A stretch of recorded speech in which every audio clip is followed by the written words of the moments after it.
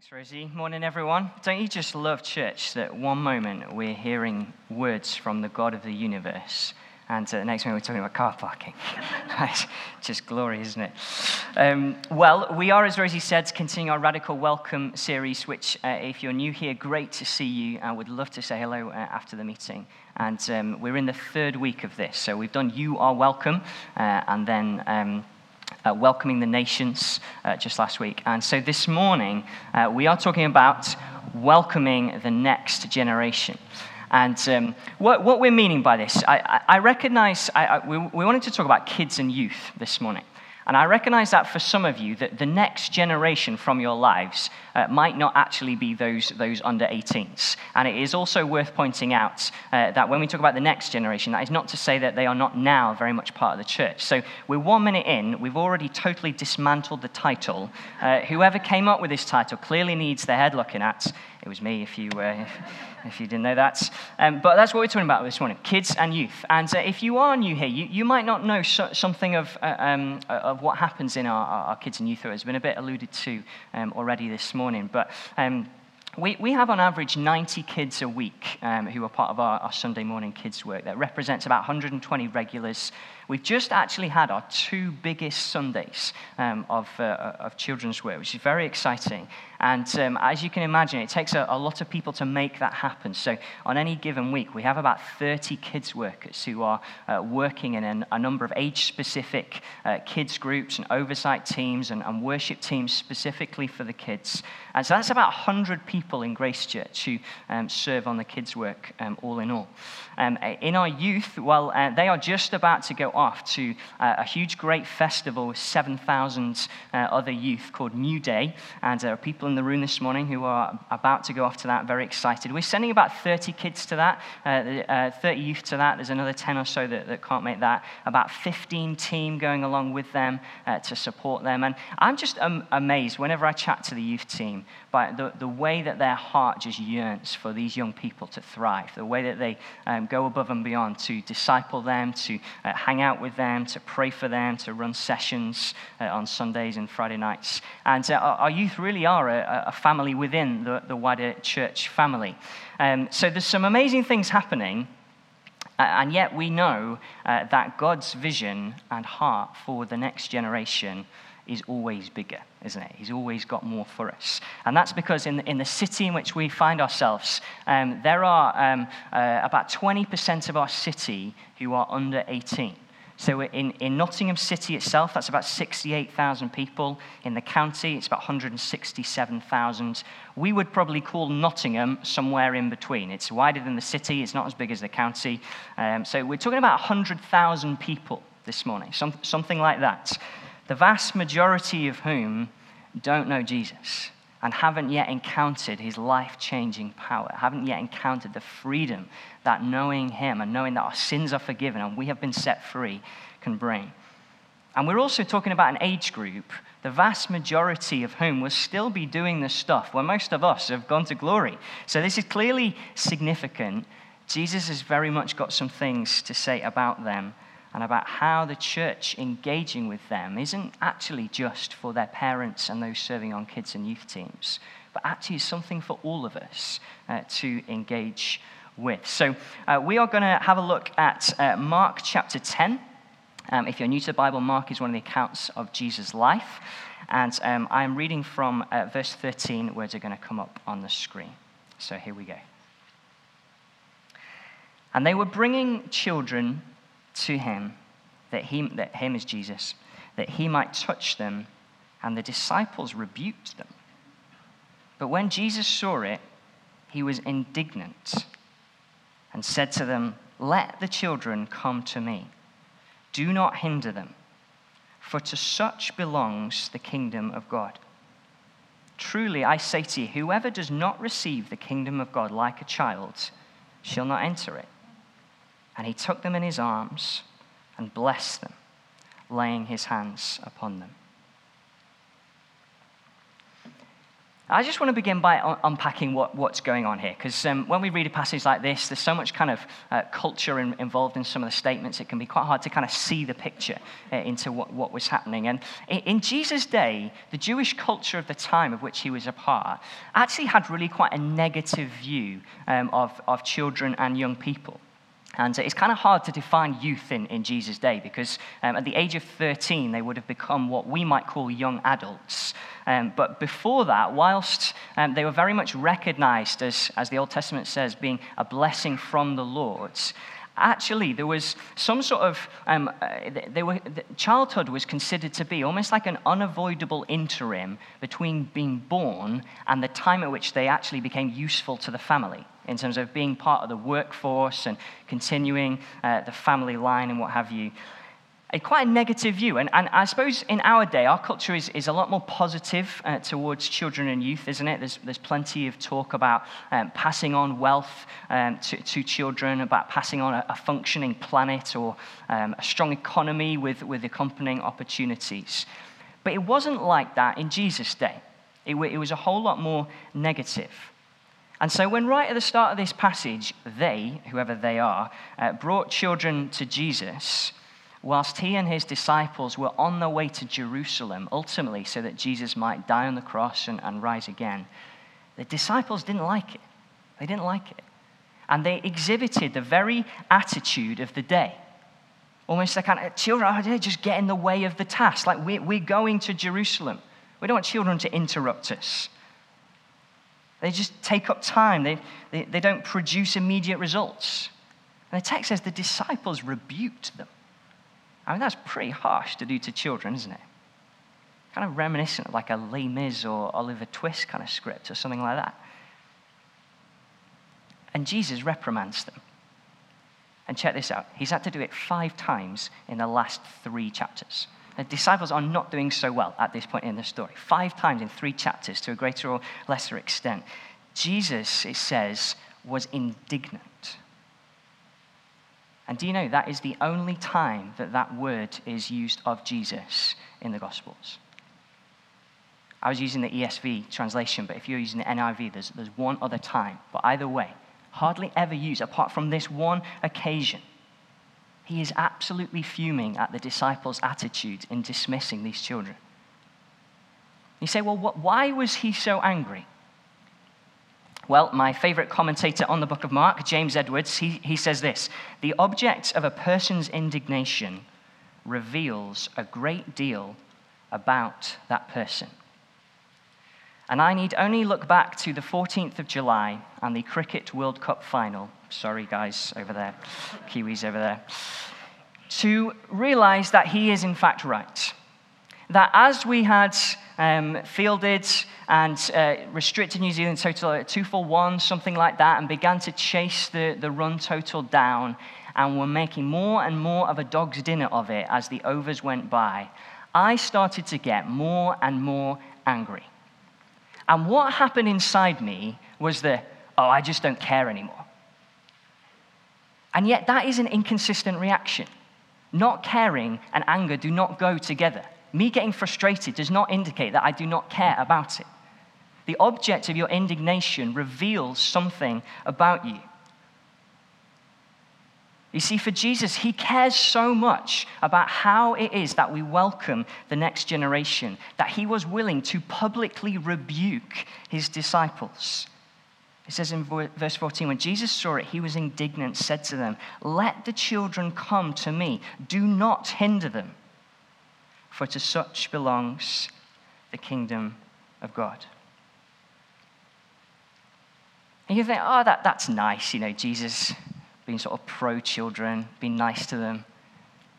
And it would remain just kind of nice and cuddly if it wasn't if the disciples' attitudes had no echo in our own hearts at all. The way that they express it, you can't really relate to children and young people. They just kind of get in the way, take up time, rather focus on adults where they're more comfortable or the more immediate results. And if that had nothing to do with our hearts, no identification in our hearts, well, that would just remain kind of nice, thanks Jesus.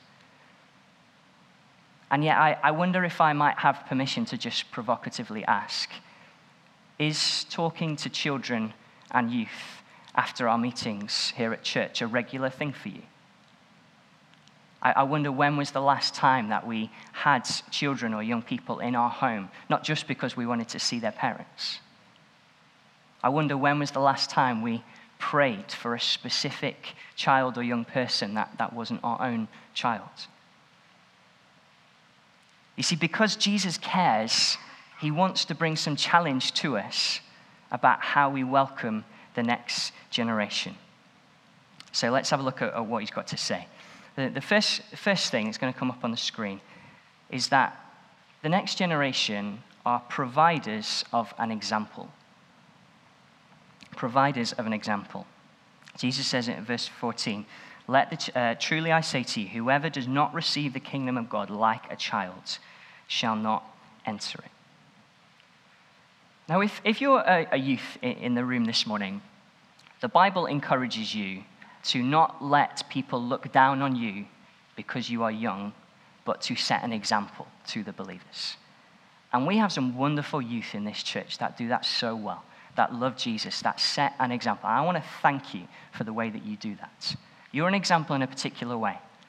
But those younger than you, so I suppose I'm particularly talking about children, young children, that Jesus is saying here that they provide a particular example for us to imitate.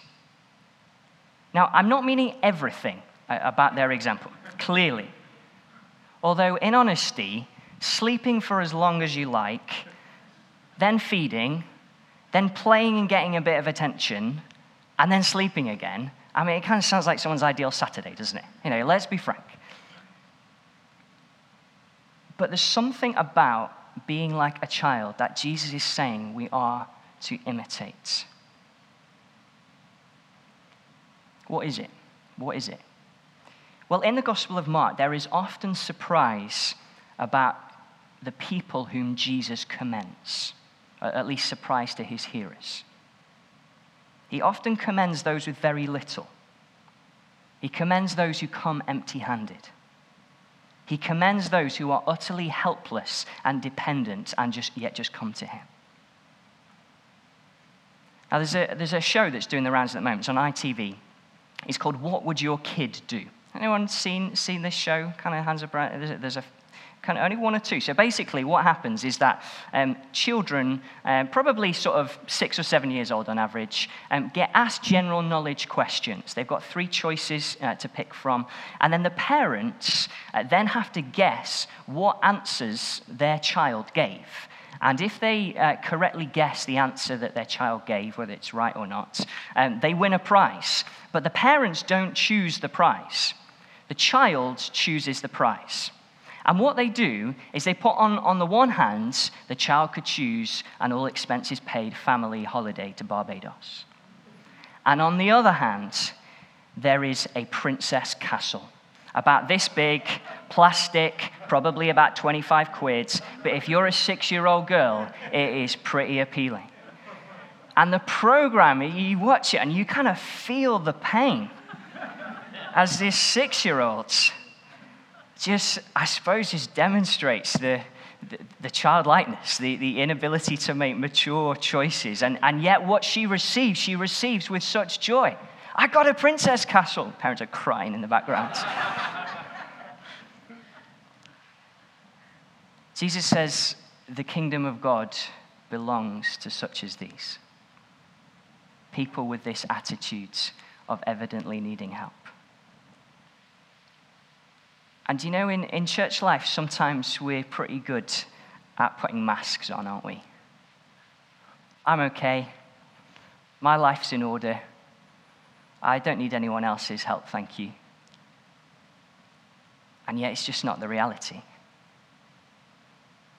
Just to be honest and vulnerable, this week in preparing this message, so many of my own insecurities have reared their ugly head. I don't know that I have dealt well with the demands of life this week, in honesty. There's times this week where I felt like I've got family life spot on. And there's other times where I just haven't felt like a good husband and a good father. This is not a moment for a praise the Lord. But do you know what my hope is as I process that with God? And do you know what your hope is for whatever your issues are? It's that the kingdom of God is for the helpless and for the broken. And for, as Jesus says in Mark chapter 2, not the healthy, but those who admit that they are spiritually sick, that they are vulnerable, that they need help. And being around the next generation, I suppose children in particular here, as they learn life, as they demonstrate that they are utterly reliant on others, as they come with very little ability to produce, it helps to remind the rest of us that we too need to have a childlike, vulnerable, and dependent attitude in approaching God. Because when we can't do it, He can. When we can't face up to the nagging truth of the mess in our life, He has come that we might know that He has taken our place on the cross for our mess, for our shame, for our inability to change. And He's filled us with His Spirit so that we can, as broken people, be put back together. We can't do it ourselves, and that's the point. That's what children illustrate. And I just want to gently suggest that if our philosophy is that engaging with children and youth is only for their parents or for those who are serving on children's and youth teams, I want to put it to you that you are actually missing out on a gift, on an example that Jesus has given to you to help you to become more like Him.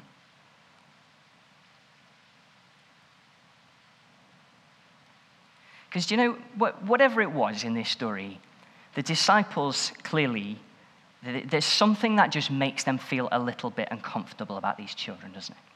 And there might be people in the room who can very much relate to that. You know, that can be some of our experiences too. You think, how do I hold a baby? Or what do I do with a toddler? Don't they just kind of cry and wee everywhere? Like, what do I do when that happens? Surely that's in the few moments that I am with them, that is bound to happen. What do I do? Or maybe actually it's more articulated with youth, with teenagers. Now, if you're a parent, you might not think this, but for the rest of us, they seem pretty cool, don't they?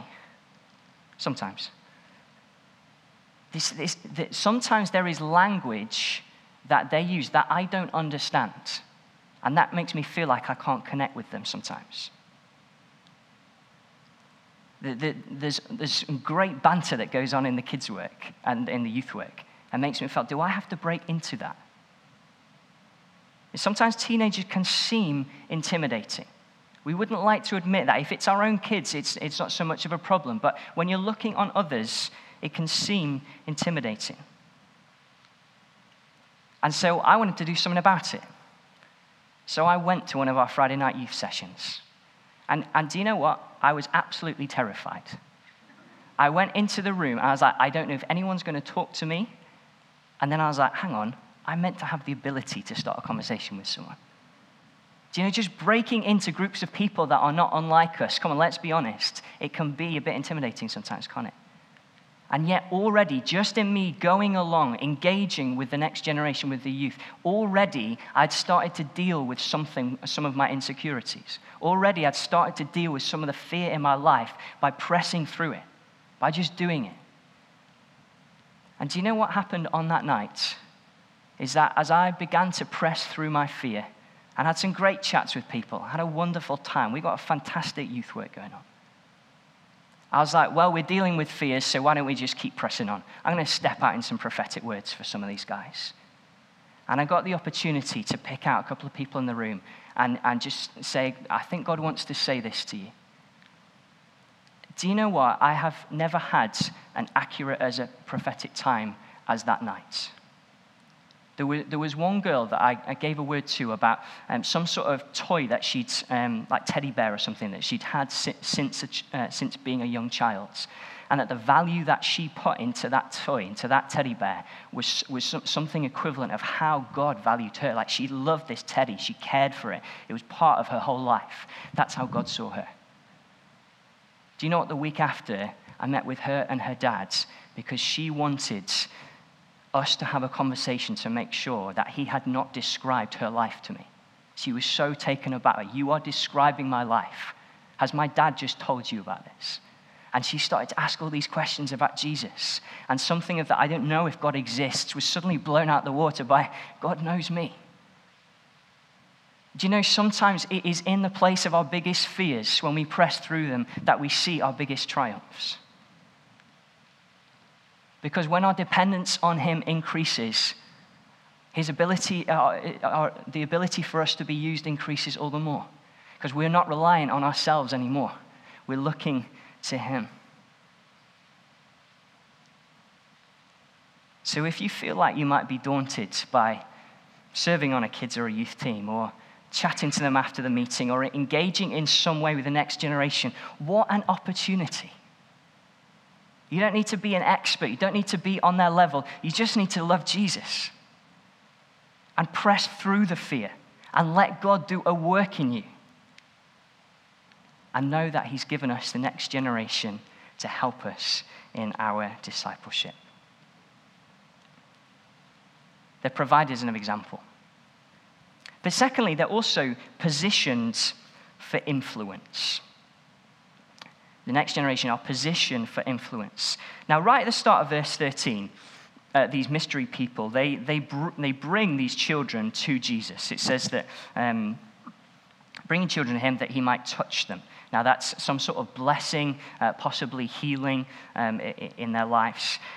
And in my experience, it is an absolute miracle that they managed to get the kids there. Because if you have ever been involved in trying to get children anywhere, you will know it is an absolute nightmare. For a bit of context, I was trying to get my daughter somewhere yesterday. I turned around to be greeted by her stark naked, standing on all fours, trying to look through her legs to see me. She very much was not getting a move on. Quite how they managed to get them there is beyond me. And yet, in them being brought there, they were being positioned for Jesus to make a point. These people, their parents, whoever it was, they thought they were just bringing the kids to be blessed by Jesus. And yet, Jesus is lining them up to make an important point. They are strategically important to this story by being who they are, where they are. By being who they are, where they are. And so also, in the same way for us, they are strategically important in us building a thriving community that reflects and reaches every corner of Nottingham with the kingdom of God. Have you ever noticed children can get places, can't they? You know, when we were teenagers and playing football and the ball went over some fence and there was only some tiny little gap to get through, who did you look for? You look for a child to kind of squeeze through it. Or if something's under a chair, you know, how helpful it is that this child can kind of zoom under, get it out and back again. Children can get places, can't they? It's true in the spiritual too. Now, we can witness to children and young people that we know. Some of you are involved in education provision, and that is a tremendous opportunity from God to influence the lives of all sorts of people, to be role models, to show them Jesus. Maybe you have interaction with children or youth or parents through your child's school. But we can't all reach classes of 8-year-olds. And we can't all reach unbelieving parents of 12-year-olds. And very few of us can break into friendship circles of 16-year-olds. But the next generation can. They can.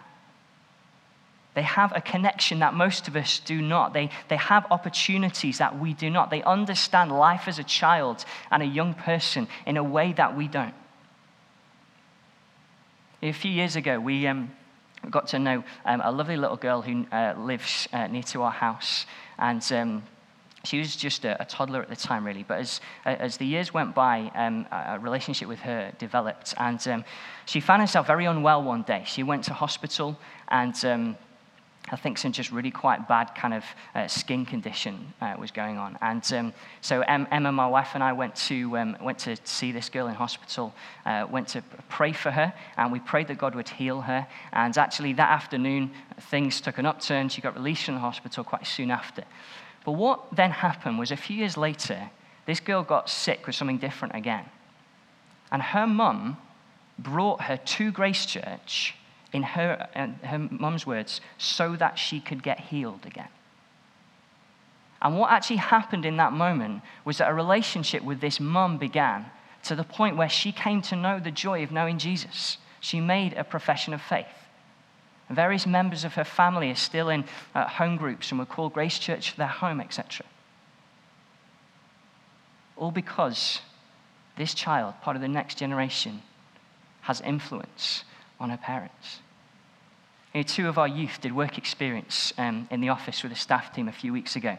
And I went for a walk with them and just wanted to spend some time with them, hang out with them for a bit. And I asked them kind of what they thought of church, what they thought of the youth work. I asked them what they thought of my preaching. They did not hold back. But you know, one of the things that really struck me as I was talking to them, they get their culture. They really get their culture in a way that I don't. And they were asking all sorts of questions about how they can be a Christian as a young person today, the particular challenges they face. How can they honor Jesus in their schools? Their hearts so ablaze for God. And yet they're positioned there. They're in the friendship groups. There's wonderful opportunity there.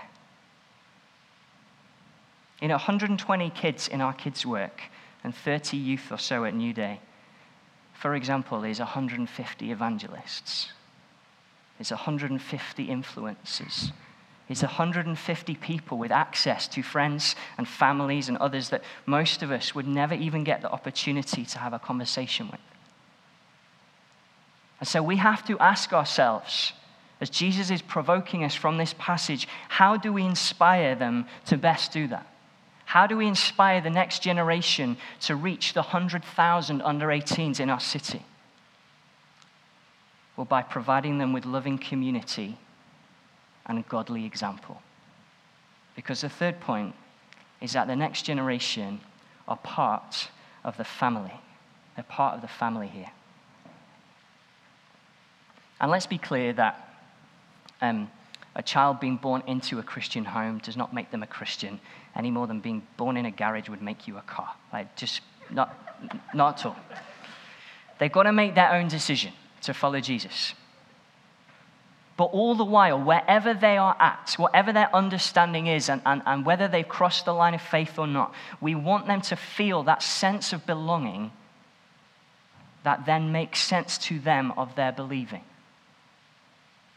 And when you read this passage that we're looking at today, you cannot escape just how for the next generation Jesus is. It says in verse 14b, "Let the children come to me. Do not hinder them. To such belongs the kingdom of God." And then verse 16, "He took them in his arms and blessed them, laying his hands on them." This is the same Jesus that just late on in the previous chapter, 9 verse 37, he has said this. He said, "Whoever receives one such child in my name receives me." Whoever receives one such child in my name receives me. They are utterly treasured by Jesus. The same commentator on Mark also says that one will search Jewish and early Christian literature in vain for sympathy towards the young comparable to that shown by Jesus. They're part of the family. And if they're part of the family, that means that there's a commission upon the rest of us to welcome them actively. Because here's how the Bible encourages the people of God to operate. Psalm 145, verse 4, "One generation shall commend your works to another." There is a biblical commission upon the older generations to pass on lessons to the younger generations, to be role models for them, to be guides, to help them thrive. It truly does take a community to raise a child. I want to take you back, how many years would it be? About 17, more than I think, 17, 18 years to 14-year-old JP. I grew up in Stoke-on-Trent and was at a church called Swan Bank. 14-year-old JP had way too much hair gel in his hair that would be put on, and then I'd get a comb and comb it forward. It would then set, be as hard as a rock, and I would not allow anyone to touch it, and I thought I was cool. Wrong I was. I was obsessed with sports gear, would wear it all the time, even to the point where I wanted to go to some under-18s club night once, having never been in a club before, no idea what happened there, queuing up in the queue, absolutely terrified, got to the front. I was like, I'm sorry, mate, can't come in, you're wearing trainers. I got so much abuse at school, the sports gear just went. It was shirts and chinos from there on in. That is 14-year-old JP.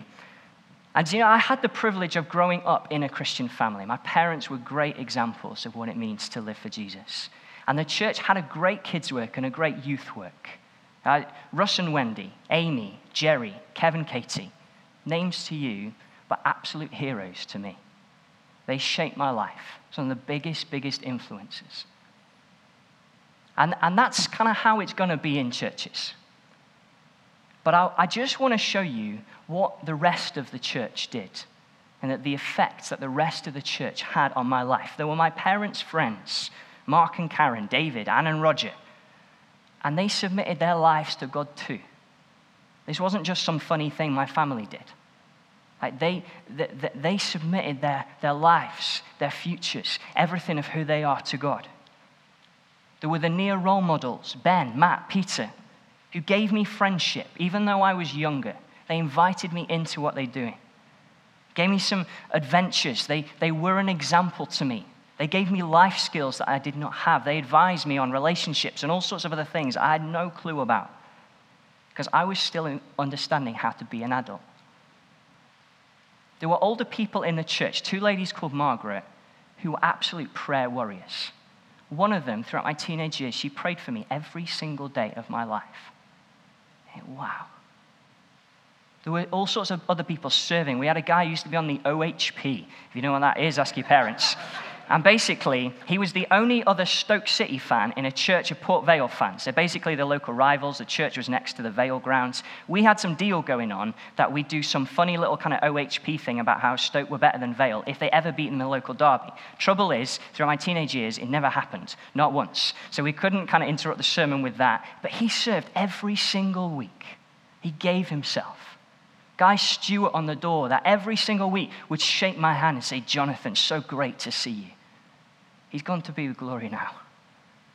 But do you know what? He loved the church because he loved Jesus. There'd be leaders who would teach me and disciple me, not just on Sundays through hard work they put in, but in their homes. And it was a church where they allowed me to try things. I got to do a reading once about Jesus and the invalid. Trouble was, I'd never seen the word invalid before. And so Jesus and the invalid was read out. That is a whole nother sermon on another topic. It gave me my first ever preaching opportunity, first ever leadership opportunity. They gave me a love for church and engagement with its community. And none of these latter people were kids workers or youth workers. They were just the church. One generation commending the works of the Lord to the next. And you know, it deposited something in my heart that expanded my horizon. And it set in motion in me a desire to serve God and grew me on the journey. And you know what? Here in Grace Church, Rosie referred to it earlier, our kids and our youth leaders do an incredible job. But if we just leave things up to them, we miss out on what God has asked the church to be. Amongst other things, a place where his works are commended to the next generation. I just want to finish really quickly with a quick how. How do we do this? Been alluding throughout, but I think how Jesus did it can be distilled into 4 options. The first one, talk. talk to children that you know and you know the parents of and young people after the meeting. Wouldn't it be a travesty if the next generation grew up in Grace Church thinking the only people that talk to me are my own? With family together. Second one is this: serve. Why not consider serving on one of the kids' teams or the youth teams? I used to lead Arrows. It was a group for about 5 to 8 year olds at the time. I could tell you all sorts of absolutely hilarious stories. We were out of time this morning, unfortunately, about the things that happened there, what I learned about God, and the joy that it was. You don't need to be an expert with kids. You don't need to be cool. You don't need to be energetic. You just need to love Jesus. Thirdly, this: host. Why not host them in your homes or out and about? Take them out with you, with parents' permission. Now, Emma and I have done this. We've had various kids just come for sleepovers at our house at a time. The parents will drop them off. We'll have some food together. We'll just do some baking or something, watch a film, go to bed. It's just that simple. We're just doing our life, but with them. Or finally, pray for them. Pray for them. Why not pray for specific children? Ask their families. Tell those children that you are praying for them.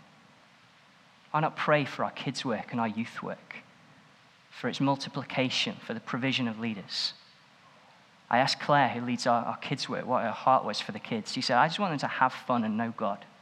Why not pray that for our kids' work? That's amazing. And all of this because the one who gave it all for us, who gives us the ability to engage with the next generation, says that when we welcome them, we welcome him too. Let's have the band up. Shall we all stand together? We're going to pray.